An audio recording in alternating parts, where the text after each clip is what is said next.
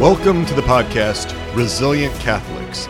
This podcast was formerly known as Coronavirus Crisis Carpe Diem. That's right. In this new year, in 2021, we have a new name, and it's fitting because we have broadened our scope to do so much more to help you, our listeners, deal with the coronavirus crisis and other things that are stressful in your life. When this started out, we were really focused on the virus. We were really focused on coping skills and building resilience, letting you know that you weren't alone. We were really focused on crisis management. This has stretched into a long crisis. And so it's not just about making it through the coronavirus crisis anymore. Now it's really about increasing resilience through transformation, through a radical transformation of self, overcoming anything that gets in the way of us loving God our Father and Mary our Mother with the trust and dependence of a little child. We're really focusing on resilience from a Catholic perspective, and there are great similarities and great differences in resilience understood from a Catholic perspective and resilience understood from a secular perspective. And so we're going to be looking at both. We're going to be looking at both of those. So how do we increase resilience? We increase resilience through our human formation. And I'm going to have a lot more to say about this in the future. But for now, know that we are still all about rising up, embracing the possibilities and opportunities for spiritual and psychological growth right now, in these days, in our lives, where we are all grounded in a Catholic worldview. I'm clinical psychologist Peter Malinowski, and I am excited to be here with you to be your host and guide. This podcast, Resilient Catholics, is part of Souls and Hearts, and that's our online outreach at soulsandhearts.com, which is all about shoring up our natural foundation for the Catholic spiritual life. It's all about overcoming psychological obstacles to being loved and to loving God and neighbor. So this is episode 49. It's released on January 4th, 2021, and it is titled The Secret Impact of Our Shame on Our Sexuality. We're going to bring in shame. That's what we've been covering. This is the 13th and final episode in our series on shame. We're wrapping up that series. But don't worry, we're going to be coming back to shame over and over again in future episodes because of how central it is in our psychological structure, how central it is in our functioning.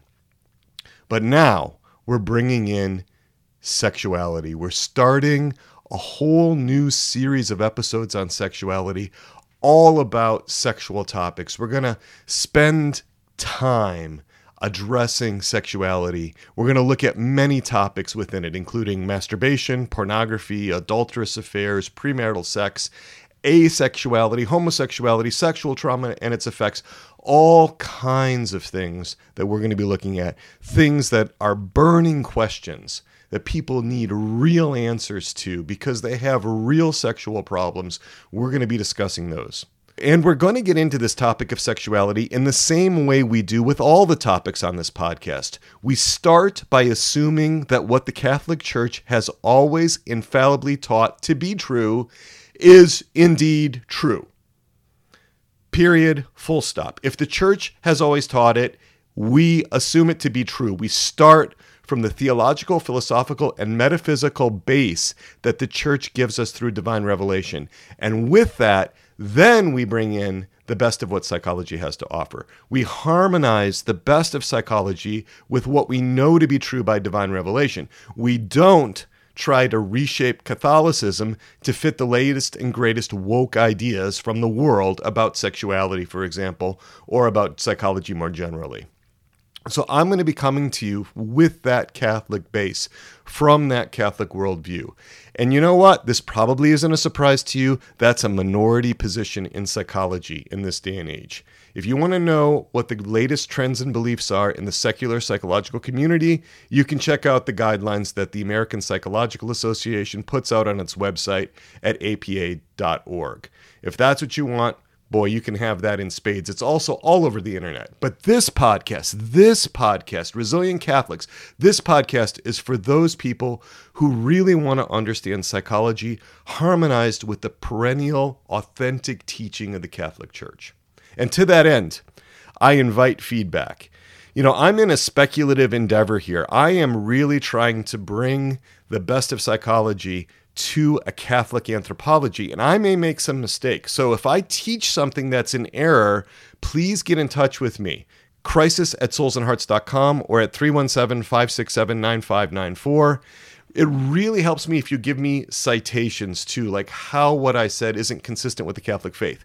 Now, you don't have to use Denzinger's Compendium or Fundamentals of Catholic Dogma by Ludwig Odd, but it is really helpful if you give me something from the Catechism or something from canon law where you think I misspoke. Also, please don't email me and tell me that your confessor told you 10 years ago when you were in confession in a different town that masturbation is normal and God doesn't mind it at all. That's not helpful. There's plenty of stories like that out there. I'm looking for, when you're trying to correct me in terms of error, to find something that actually exists within the doctrines of the church. All right, so sexuality, such a huge, complex issue. And it's so confusing for so many people. You know, it's one of the two most difficult topics for people to discuss in therapy. Sexuality, one of the two most difficult topics for people to discuss in therapy. What's the other one?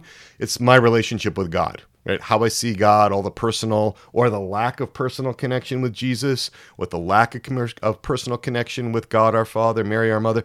That's also really sensitive. Sexuality is the other one. Sexuality is difficult and confusing to talk about for so many reasons because shame is often at the center.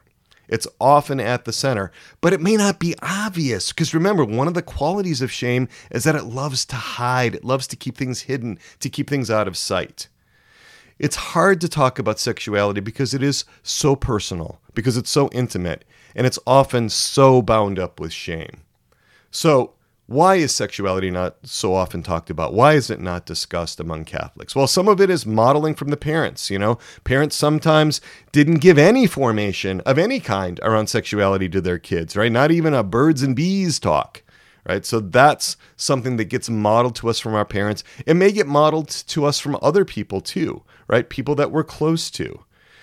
Often we have deep feelings of incompetence, of not knowing how to talk about it, not knowing what to talk about within sexuality, not understanding what's going on with us sexually. There can be so much difficulty in just putting sexual experiences into words and to just knowing how to share them with somebody else at all.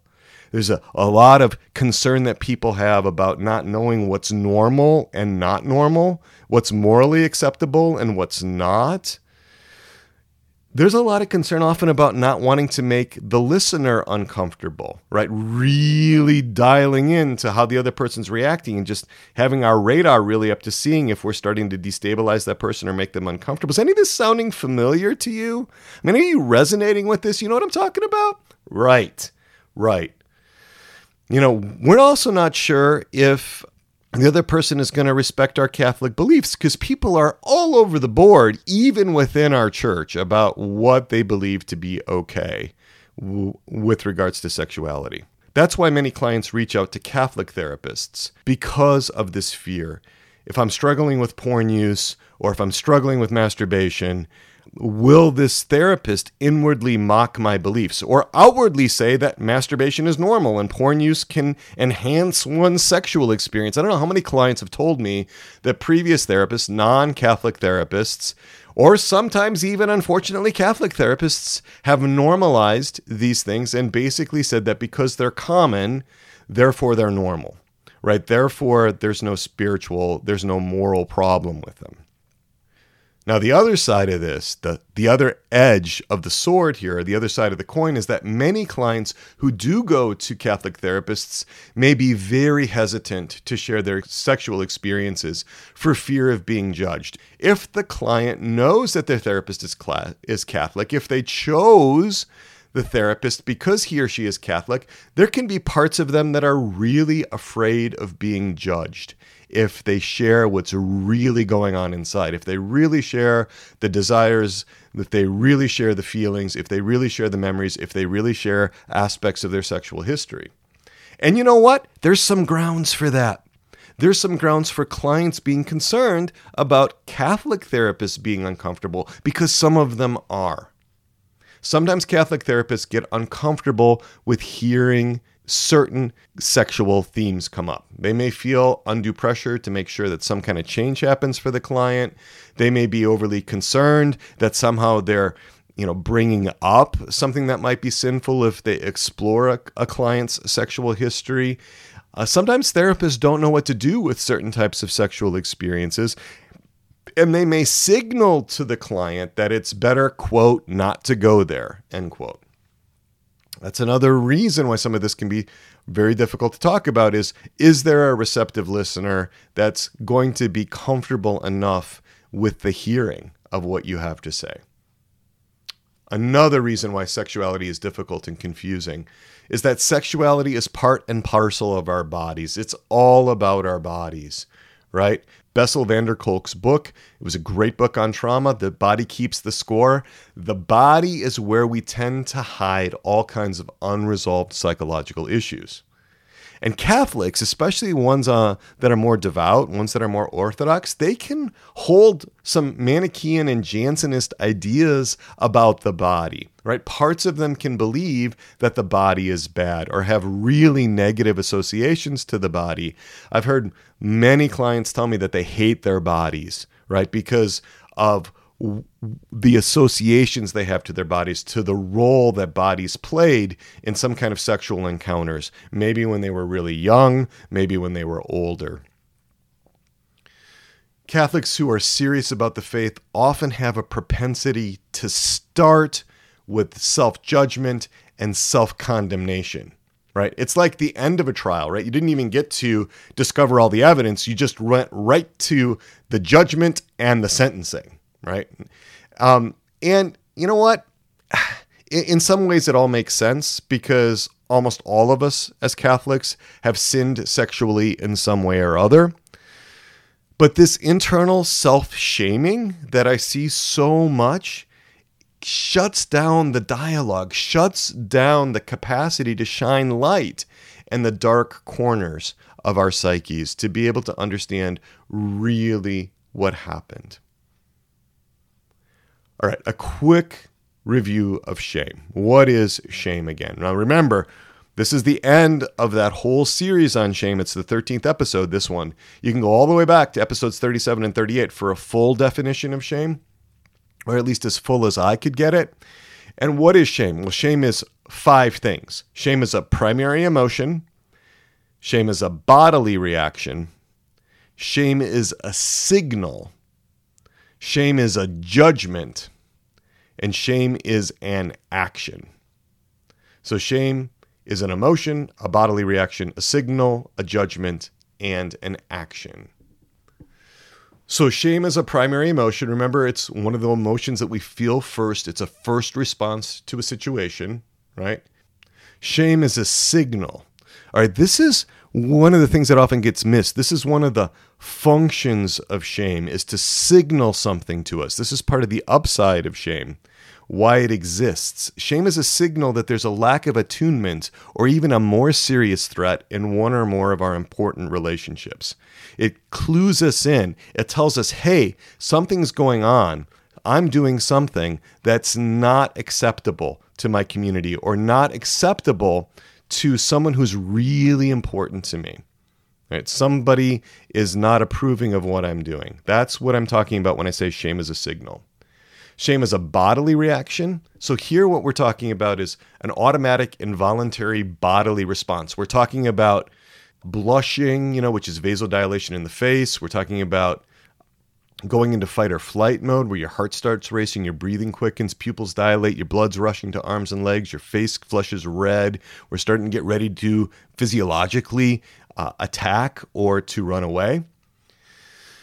Hypoarousal is the other end of it. This is where we disengage, we shut down, we start tightening up, or we start almost curling up like a ball. We've got like ice water in our veins. Right? That's a shame response. It's a bodily response. That's what I talk about. That's what I'm talking about with shame as a bodily reaction.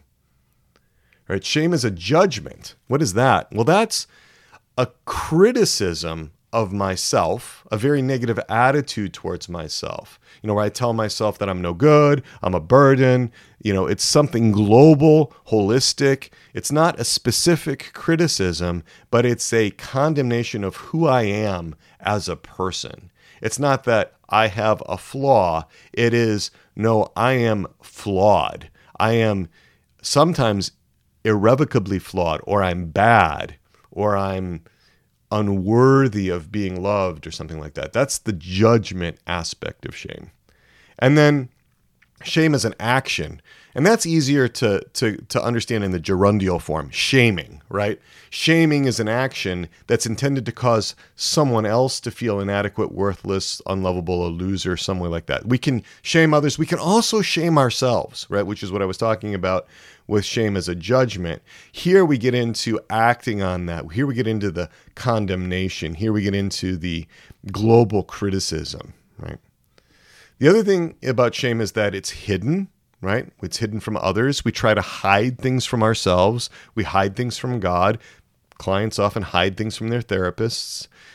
It hides in the unconscious, carried by parts of us that are exiled from conscious awareness. We treat them like lepers.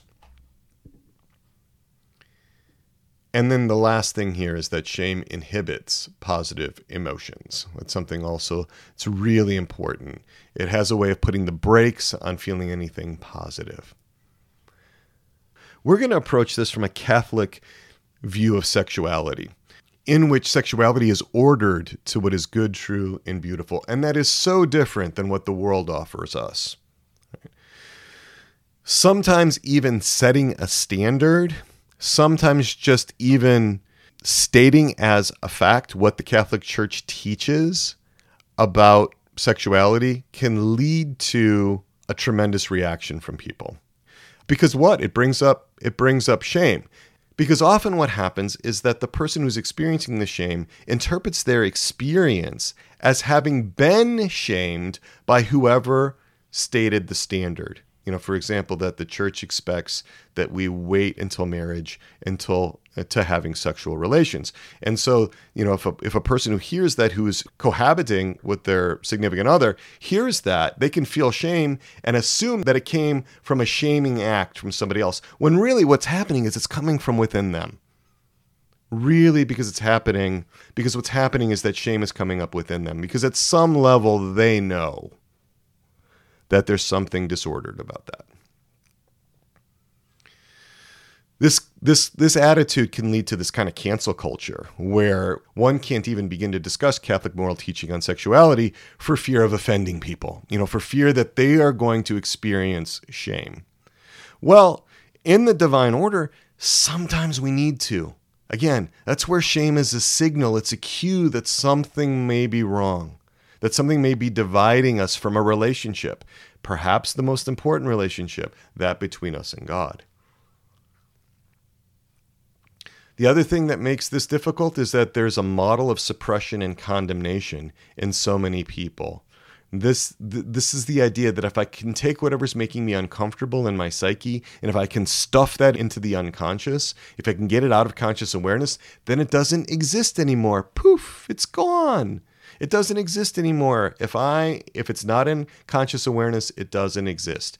Well, that is simply not true. Just because we stuff a polar bear into the closet in our home and we can't see it anymore doesn't mean that there's no polar bear still in the house. It means actually that we're less equipped to be able to deal with that dangerous situation.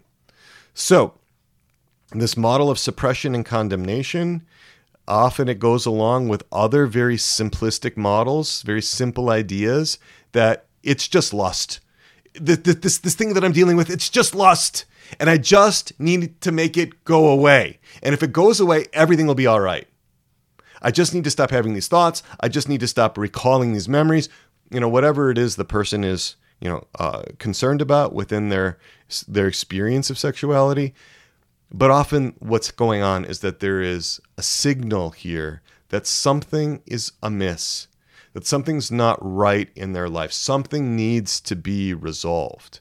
It's sort of like when a light comes up on the dashboard of your car, right? A warning light. people get really concerned about those warning lights, and sometimes they wish that the warning lights would just go out. But if we did pull the fuse to like in the old time cars, right, you could pull fuses and the dash lights would go out. It doesn't resolve whatever the underlying engine problem was that caused the engine light to come on, right? So sometimes these things are actually gifts because they clue us in to being able to understand what we need to deal with. One of the things that makes this whole area of sexuality also difficult is this external attribution. And I call this, it's all about the demons, baby.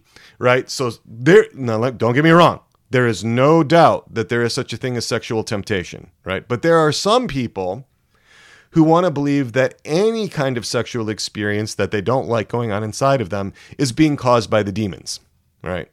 Sometimes you find this in folks that have very little psychological sophistication.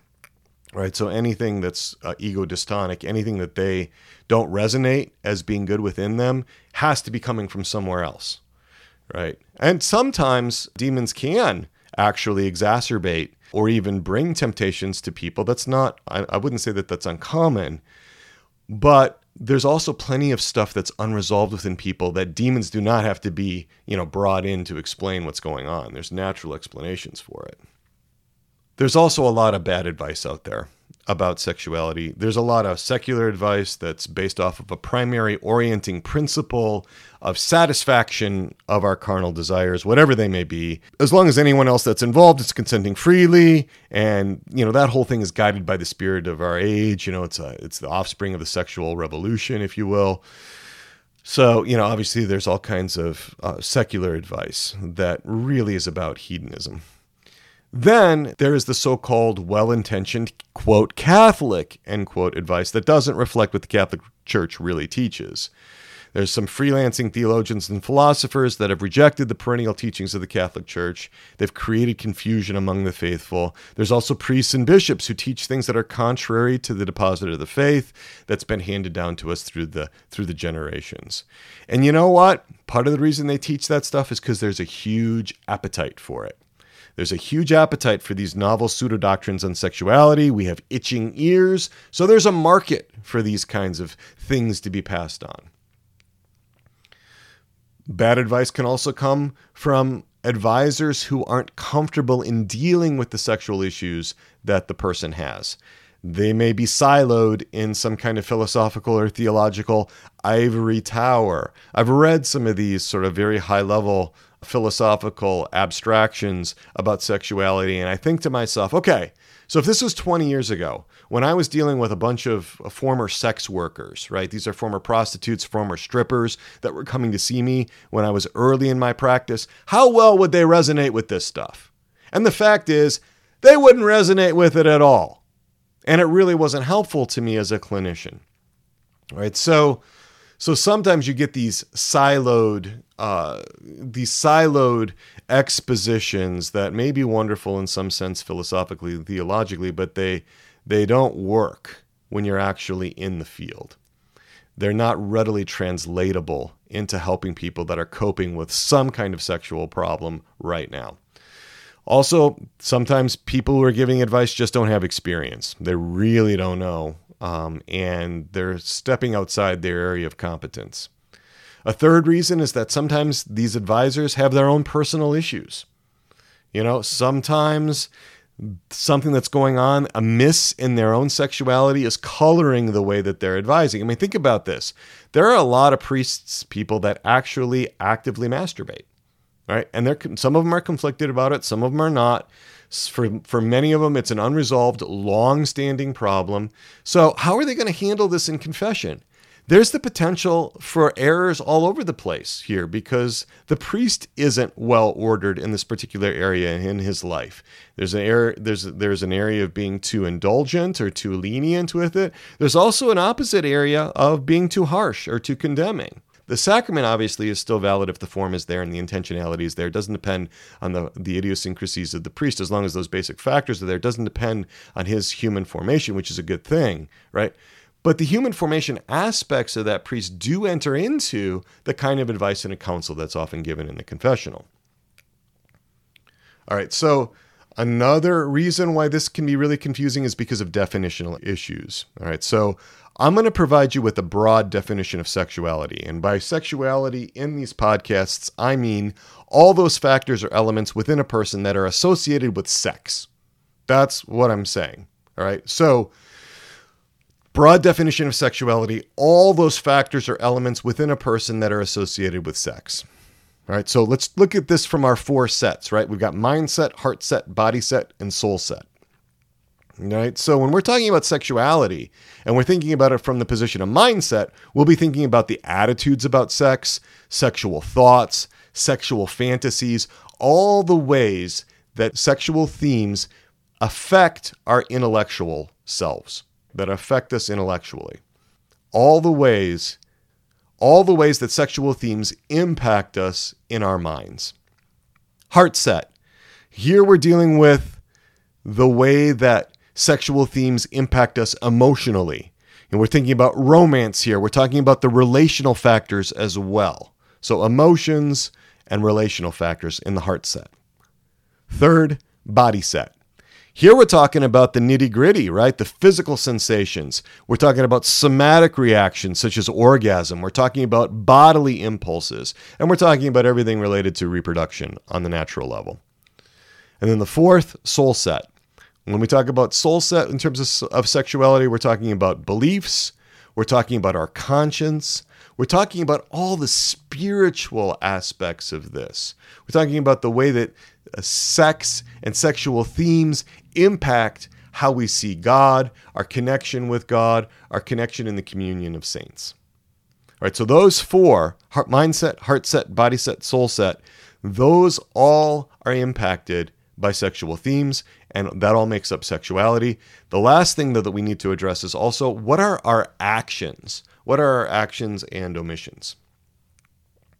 Right, so there are so many contradictory internal messages, so many contradictory ideas inside one person, so many contradictory passions, emotions, desires, impulses, attitudes. There are internal battles that go on within Catholics around sexuality, which makes it such an important issue to address. There's also so many sexual wounds and injuries, and these are often really, really deeply buried. Early on in my career as a psychologist, I realized that sexuality was the most sensitive barometer to detecting what kinds of issues are going on in a marriage as well. Sexuality can tell us so much about relationality, particularly in important relationships. Another reason why sexuality is such an important issue to address is that the stakes are very high. Our Lady of Fatima said to Saint Jacinta that more souls go to hell because of sins of the flesh than for any other reason. So, this is one of those areas where if you look at, where in the modern era are Catholics getting derailed from the 10 Commandments, really sexual issues are hugely prominent.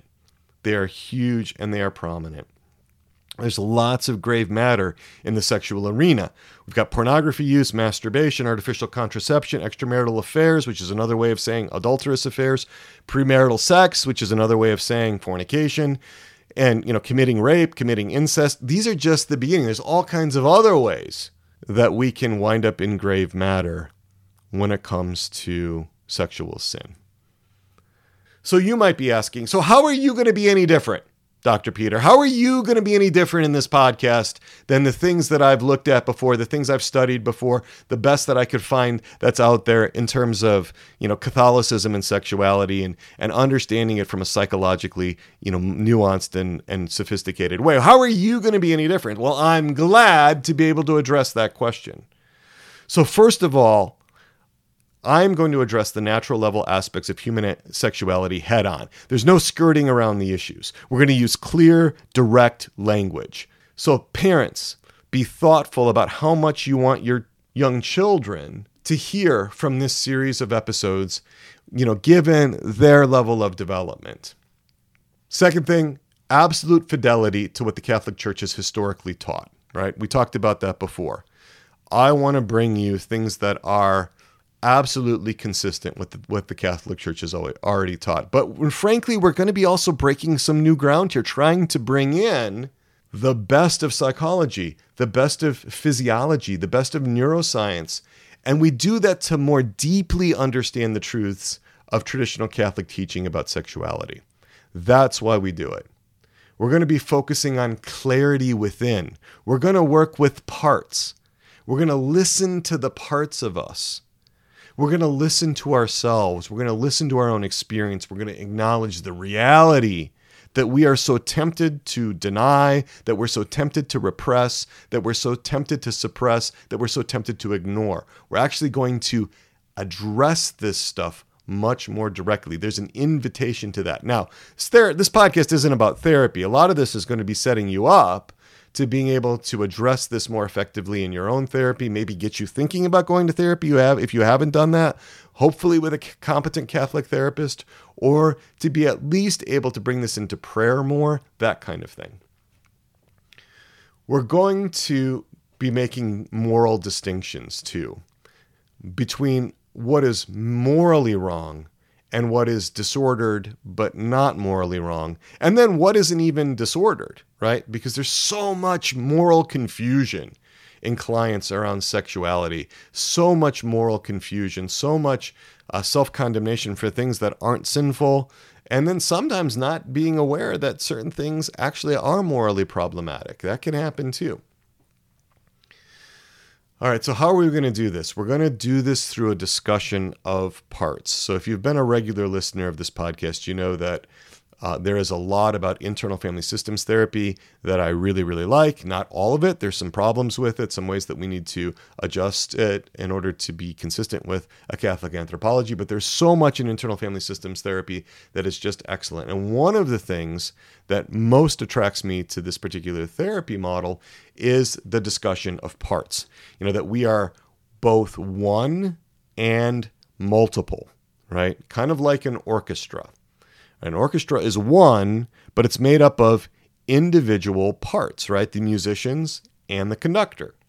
So parts are these little persons within us. They're discrete, autonomous mental systems. They've got their own emotions, their own style of expressions, their own abilities, their own desires, their own views of the world. Parts are like little sub-personalities within us. And they exist over time. They actually are continuous over time. You can actually locate and find them later. So they're more than just one emotion. They're more than one just habitual style of acting. They're more than just one style of expression. They are these constellations of feelings, of body sensations, memories, of different types of relational styles, their own little personalities. The focus, when you work with parts, is on integration. It's on bringing the parts together under the governance of the self.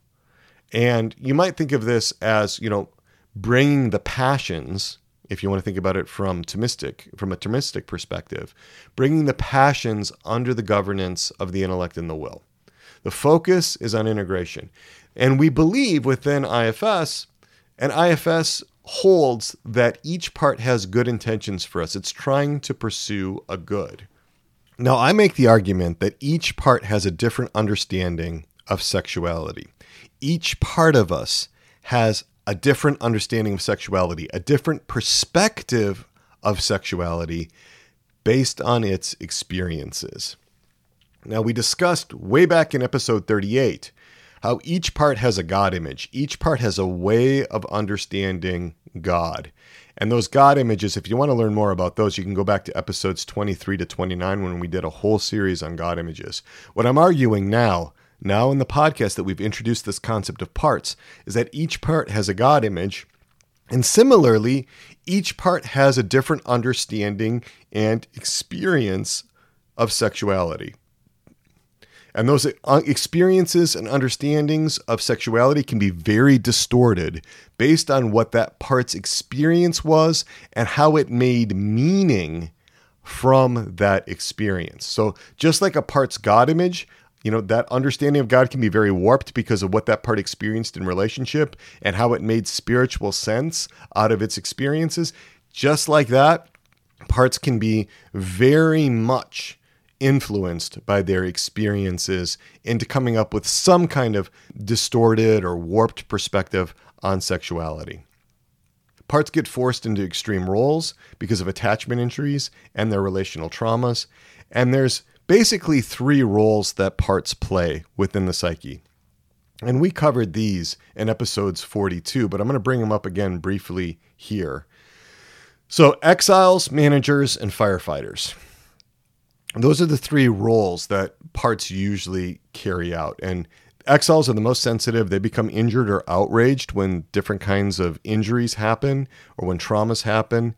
And they can actually start to threaten the system, and they can also threaten external relationships with the intensity of their pain, with the intensity of their rage, with the intensity of their fear, with the intensity of their shame. These were the parts that were exploited, rejected, or abandoned in external relationships, including sexual relationships. These exiles want care and love. They want rescue. They want to be redeemed, and they can be motivated to do almost anything to be seen, to be heard, and to be cared for. They often carry heavy, heavy burdens of shame. They've often been hurt sexually. They often carry the burden of shame from negative sexual experiences. They often desire sexual experiences that are corrective in some way. They can reason very primitively that because they were hurt sexually, somehow the healing has to happen sexually. So they can look to somehow undo or to somehow redo their sexual experiences in some way. These are often very young parts, very childlike parts caught in the past, and they hold on to material that is really threatening and destabilizing to our systems. All right, those are the exiles.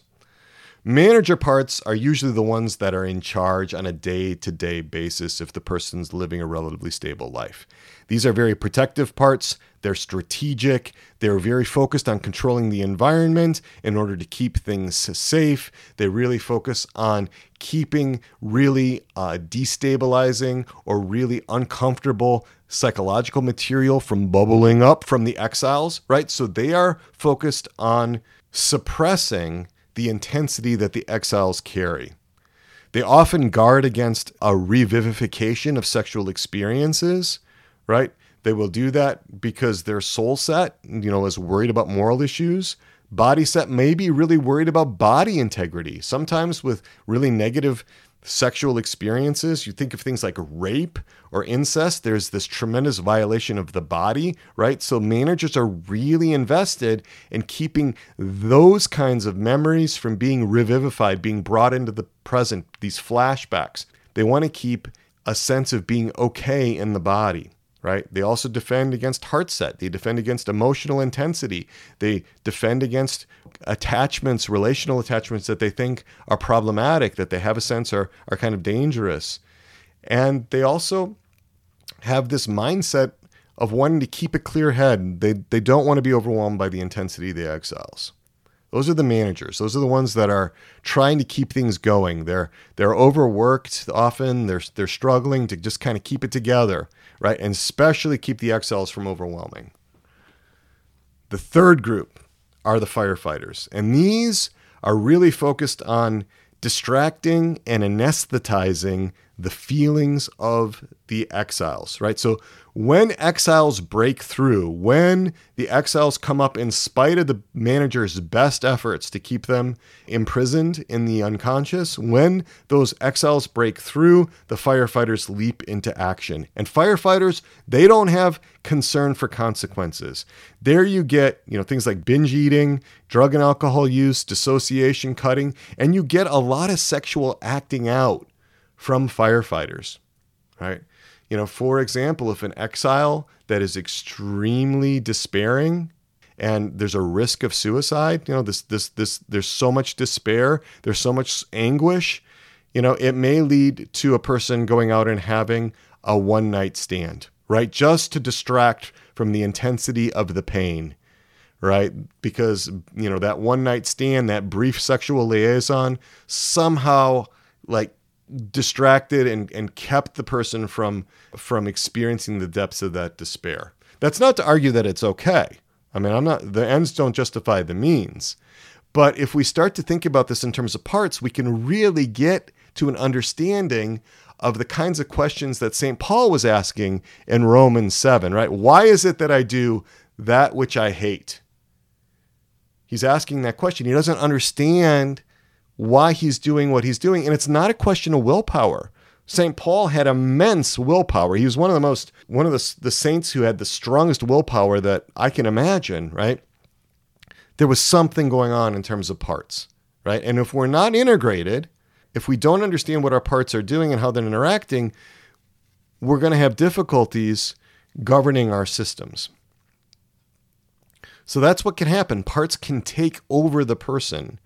And when our firefighters or when our exiles take us over, we're at risk for sexual sin. We're at risk for sexual sin. And when parts take over a person, it's like in that movie Inside Out, that Pixar film, Inside Out, when the different emotions, who are characterized, right? If one of them takes over the control panel, everything is, kind of seen and acted out through the lens of that particular part. We call that blending. And that explains why we often have radically inconsistent approaches to sexuality, right? When different parts blend with us in different moments, we're going to have very different ways that we look at other people sexually, that we look at ourselves sexually, that we look at morality sexually. Thinking about things in terms of multiplicity also explains these internal polarizations, these polarizations that happen when different parts are locked into combat within a person. Right? If you really believe in a single, unitary, homogeneous personality, there wouldn't be any reason for you to have a conversation inside because it should just be like one, right? But we're not like that. We're made in the image and likeness of God. God is 3 in 1. He's both single and multiple. So are we. We've got the command from our Lord to love your neighbor as yourself. And that means that we're supposed to love ourselves, which means that we have some kind of relationship with ourselves. You can't have that if you're a single, homogeneous, a monolithic personality. It doesn't work to think of you loving yourself. So this idea of thinking of ourselves as both one and several, one and multiple, helps us with that. Right? So in addition to the parts, and there's more on this in episode 42, we also have the self. When the self accepts and loves the parts, those parts, they transform. They come back to who they were meant to be. The self is this active inner leader. The self is meant to govern the system. And the parts can find the relationship with the self very reassuring, but they have to be in relationship. If they're blended, if they're fused with the self, right, there can't be a relationship there. So the parts have to unblend, and the self has to be able to take over that leadership role for there to be this integration, for there to be this recollection on the natural realm, in the natural realm. There's some intrinsic qualities of the self according to IFS. If a person is in self, if the self is really operative and leading the system, there'll be calmness, there'll be confidence, there'll be curiosity, compassion, courage, clarity, creativity, and connectedness, right? And that's where we want to be. We want to be in this place of natural recollection when we approach issues around sexuality. The difficulty is that the self can easily be occluded or obscured or hidden by protective parts who take over, who blend with the self in response to fear, anger, or shame, especially shame. And so the general state for most people is to be very, very blended. I would argue that most people are blended almost all the time. And that leads to self-absorption, that leads to a real inward focus because there's so much that's going on that's taking up so much energy inside that the people are not free to be able to connect with others, to enter into others' internal worlds. All right, so a couple of examples These are made-up examples. They're composites from clinical cases that I've had through the years, but they don't describe a single one person, okay? So let's talk about a seminarian. I used to do a lot of seminarian evaluations, but a seminarian who was concerned about having some homosexual desires, some homosexual thoughts, some same-sex attraction. Right? And you get into the history and you find out that there was this uncle that he had. And this uncle was the most involved male relative that he had. This is the uncle that paid attention to him. This is the uncle that showed the boy affection, showed him caring, took him fishing, took him boating, listened to him. You know, this seminarian's father was distant, right? This seminarian's fathers were all wrapped up in work, didn't really connect well with his son. And you know what? At some point, this uncle, maybe when the seminarian was 8 or 9 years old, started to molest him.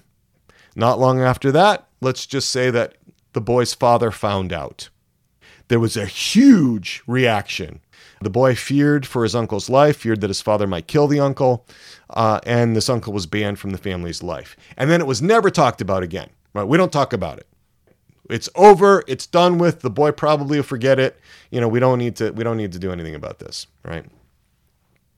Yeah, but there's a part of that boy, let's say, that really needed the attention of a father figure, right? Really wants that kind of relational connection. And it's got it and has it all mixed up with this sexual stuff, right? Because of the sexual boundary violations, because of the incest, right? That his uncle did, right?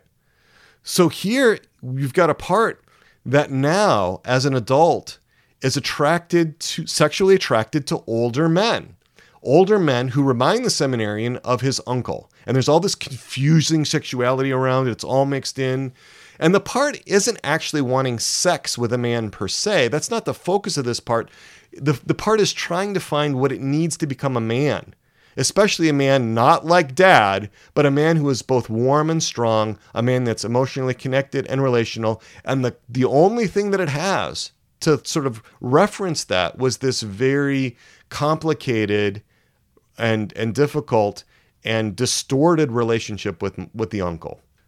All right, well, if we just spend time in therapy, if I, as a therapist, just spend time aligning with manager parts of that seminarian to suppress the sexual desires, just sort of pray the gay away, just kind of get that out of mind, get it out of sight. It's not going to resolve the human formation issue that's at the root of this. It's not going to solve the deficits that are in the life of this seminarian, right? So often, like seminarians, for example, they're like, whoa, so I'm not all gay? Like it's a relief to know that just one part of them has this particular sexual desire, this romantic attraction or the sexual attraction to other men, whereas other parts of them have different attractions, right? It could be mostly heterosexual, for example.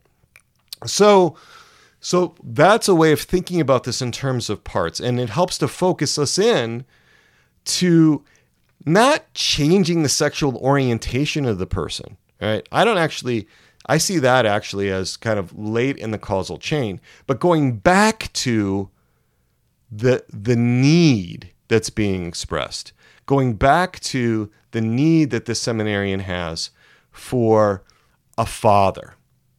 Right? And then once we identify that that's what it's about, then we can find much more appropriate ways for that need to be met than by having brief sexual liaisons, for example, with other seminarians. Whatever. Right? This kind of stuff happens. I mean, if you're a psychologist and you deal with church stuff, you're going to run across this stuff all the time. All right, so second example, masturbation. We're going to go into masturbation a lot more in a future episode. It's actually going to be the focus of a future episode. But there's lots of reasons for masturbation. A lot of times managers just reduce it to lust. I masturbate because I give in to lust, or I masturbate because I give in to temptations. Well, rarely, if you're as a clinician willing to actually get into like what's going on with the masturbation, you ask about details and you actually try to understand what the experience of it is, you see that it's about a whole lot of other things, a lot of them psychological. Right? For example, there are times where men will masturbate when they start feeling closer to God, right? Because they have a part that's terrified of God. It has a terrible God image. There's a fear that we're going to be consumed by God if we get too close. We're going to be lost in God. We're going to be like a drop of water falling into the ocean. We're going to lose our identity. We're going to be annihilated, right? And it's better to masturbate. This is a firefighter coming in, right? Better to masturbate to get some distance from this terrible God, because there's a sense, that if you sin, you actually separate, you get distance, right? And that will help us to survive. I mean, you can wind up getting in touch with parts that actually believe stuff like that. So that part, like all parts, has a good intention. It's trying to do something really good for that client. It's trying to preserve that client's life, trying to keep that client from annihilation. But that's not enough for an act to be ordered and morally good. The ends don't justify the means. But if we know that's what's going on, then there's ways that we can help that part. We can connect with that part. We can bring that part into the fold. That part's like a lost sheep wandering around, subject to all kinds of dangers, right? Because it's not in the fold. It's not under the governance of the self. All right, so let's remember, what heals the shame? Real love heals the shame. What heals sexual injuries and traumas? Authentic love heals those sexual injuries and traumas. Grace heals those sexual injuries and traumas, right? There's all kinds of things that can be helpful in therapy, but ultimately it's love and it's grace that heals those things. So the wounds, though, they have to come to light. This idea that time heals all wounds, it's a ridiculous notion. Time does not heal all wounds. I actually really hate that little canard that time heals all wounds. No. I have run across sexual wounds in clients that are more than 60 years old, and they're just as fresh and as raw and as painful as the day they were inflicted on the client. So it's like they're frozen in time, like a fly in amber. We are looking to be able to connect with those experiences and to work through them. And there's so much more now that we have.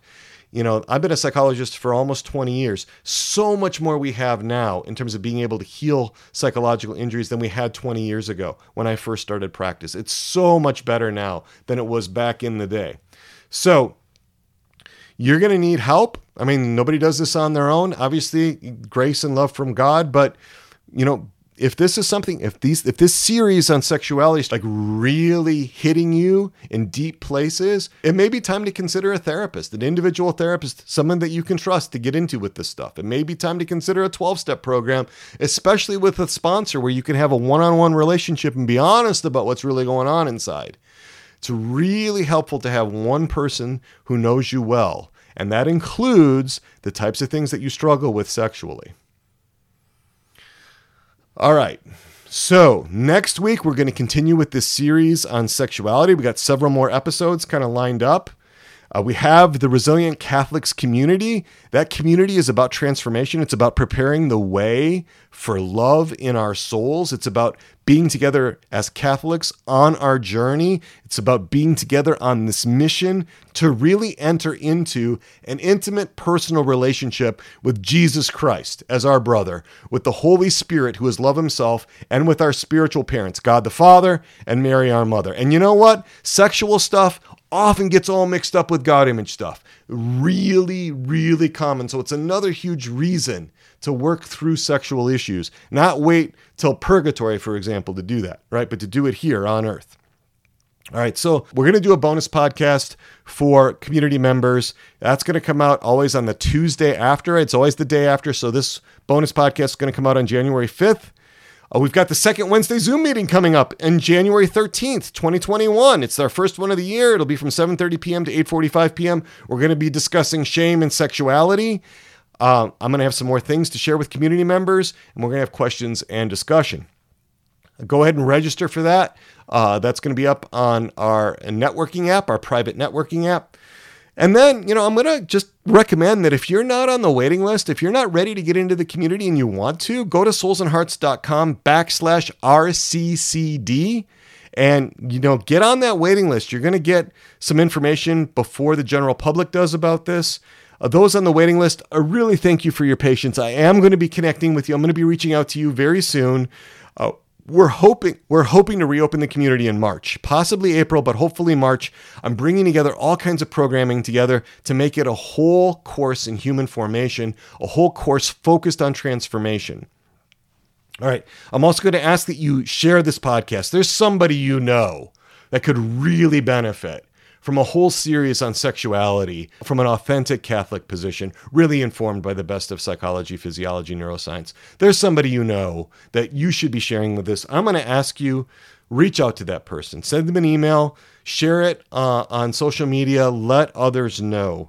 Know that you can always reach out to me at 317-567-9594. That's my cell.